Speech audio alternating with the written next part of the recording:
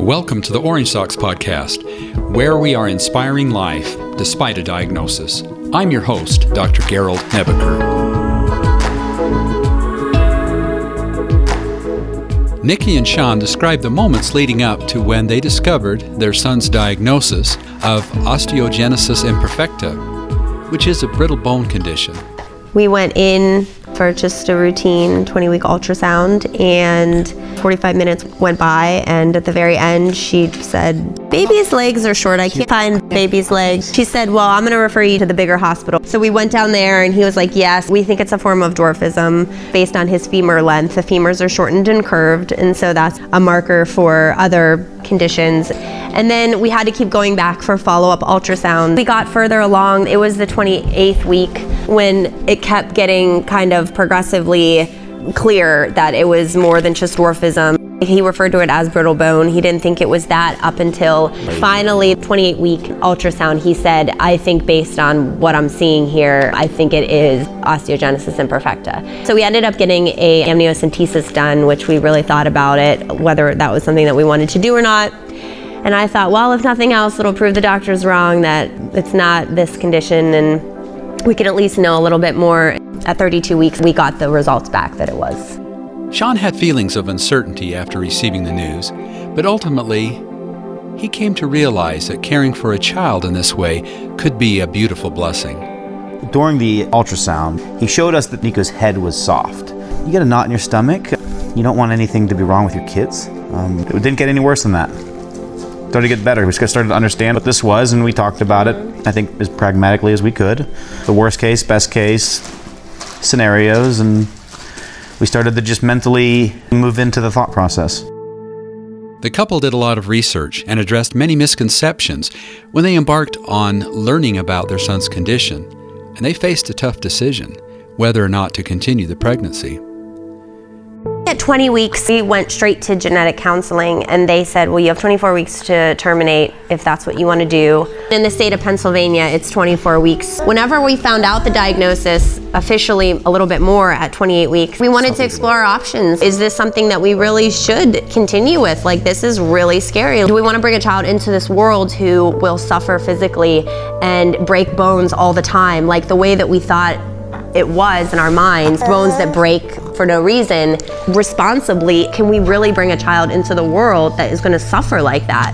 We kind of had to wrap our minds around it, but I think the unknowing part was really hard for me because they couldn't tell us if it was lethal. They couldn't tell us if the baby would survive birth. They gave us no information about what we could expect. That 5 months of my pregnancy was really a lot about faith and a lot about, staying present and moving through it because it was so unknown. The way that Sean and I decided to go about it was we actually didn't share this information with our family. We told a couple people because we didn't know, and we just really wanted to allow whatever was meant to be, and we didn't want other people's negativity to affect us because we didn't know. Nobody knew if he was going to survive at all. Nikki describes the fractures that her son suffered in utero and during the birth process. She credits research and learning with minimizing these issues as much as possible.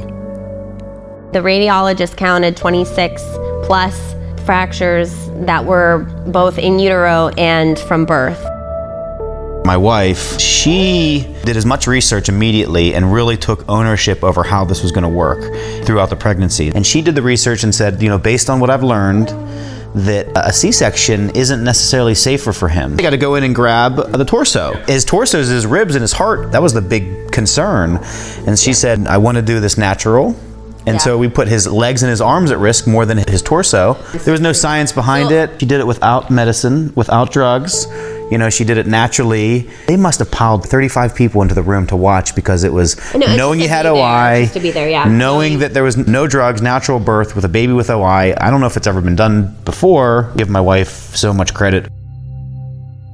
I was really confused as to why they did not refer us out to specialists. I had to go do my own research whenever I was pregnant to find OI specialists. They did not refer me to anybody, and I thought that was strange for our medical providers. So I had a conversation with a genetic doctor in Delaware, because they specialize in OI there, and he said, I have a research paper that I was a part of, that vaginal versus cesarean situation, the fracture risk is the same. It's not substantial. So there's no reason to do a cesarean for fracture risk alone. He did have multiple fractures in various stages of healing, but they didn't splint them or anything.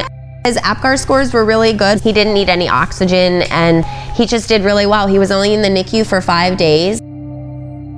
The couple describes the biggest challenges they have faced up to this point. The pregnancy was really hard for me. It was really hard for me because I had had a home birth, and I had this idea of what I thought my fourth pregnancy and child was going to be like. And so there's this beautiful poem about Welcome to Holland in the special needs community. And that's why I'm so passionate about this whole thing, is because you think you signed up for one thing and then you find yourself in this whole other different place, but nobody told you that this place is way more meaningful and profound and beautiful than you had ever initially planned. It deepened my faith, but the hardest part for me was holding this pregnancy and realizing that my worst fears may be happening. Like the worst thing that I could ever imagine going through might actually be happening to me and to our family. And how am I going to tell my children that they may lose their little baby brother? You know, that's where I strengthened my faith, because I kept hearing God say, like, just give him a shot. His life and his soul and his path and his purpose is far greater than any fear that you have. And this isn't about you.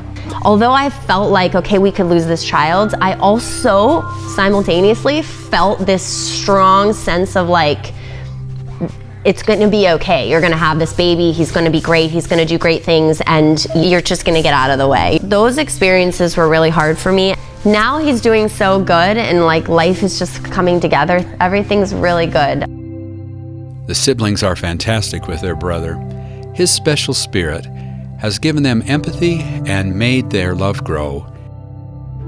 They've all matured a lot because of it, I think to a real extent. All differently, you know, have an 11-year-old, 8-year-old, and 4-year-old, but they're all very careful. There hasn't been one accident with the children not being careful enough around him. I never had a doubt. As soon as I knew there was an option that this could be okay, I've just kind of focused on that being the... Yeah, that being the only possibility. That's easier for me mentally, with anything in life. I had to keep telling her the whole time, the hard part, like, honey, we are going to have a beautiful baby boy with a little Italian-looking baby, and we got it, you know? Yeah. I get to say I was right on that.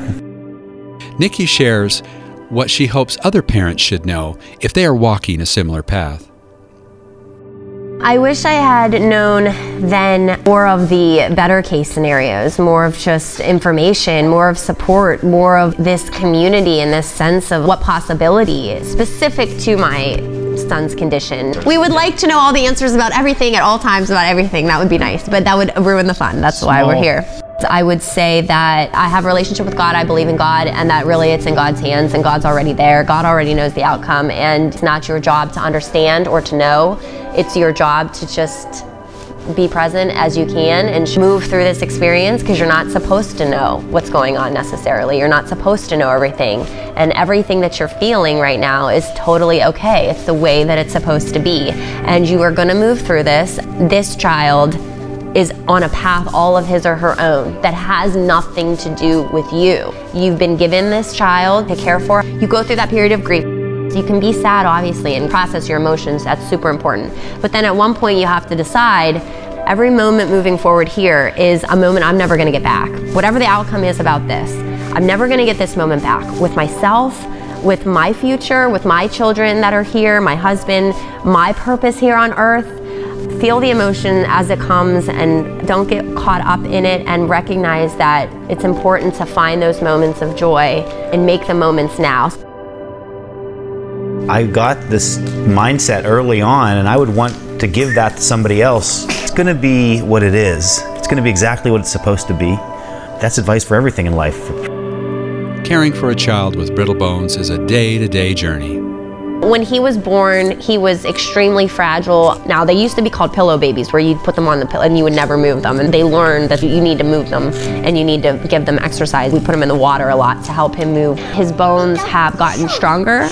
He hasn't had any additional breaks. He had one when he was 5 months old in his arm, just from changing him. I'm careful when I pick him up. I don't pull on his legs. I don't pull on his limbs. Because the mutation is in his collagen gene, every time his bones go, they do like this remodeling process. Like that's what bones do, and that's why kids grow so quickly whenever they're little. They're constantly remodeling. Like my son broke his collarbone. Our only break in 2018 was my son's collarbone. When he gets treatment, it treats the bone that already grew and it pulls calcium from the blood and adds it to the bone. So it actually does strengthen that new bone, and that's why he has to get treatments every 2 months. So his bones will always be fragile. They'll never be non-OI bones, but they're getting stronger, and they'll be stronger than they've ever been. We didn't know if he was ever going to crawl. Even after he was born, we asked about getting his legs rotted because we were thinking we want to give him the opportunity to be mobile.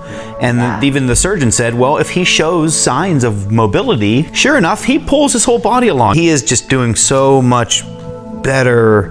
He's going to do a lot of things, live a very fulfilled, happy life. Finally, the couple wishes others could understand that this journey is bigger than just them. I feel like it does take a lot of faith, and if you can find people that are supportive of you and your conviction, your story is going to pan out however it's meant to be. And there's certain things that kind of define you in life, and I think that it's all a good journey, and be as positive as you can be and have a lot of faith. Thanks for listening to this episode. Orange Socks is an initiative of Rise Incorporated, a nonprofit organization dedicated to supporting and advocating for people with disabilities. Follow Orange Socks on Facebook and Instagram, and visit our website, orangesocks.org, for more stories and to find national and local resources to help parents of children with disabilities.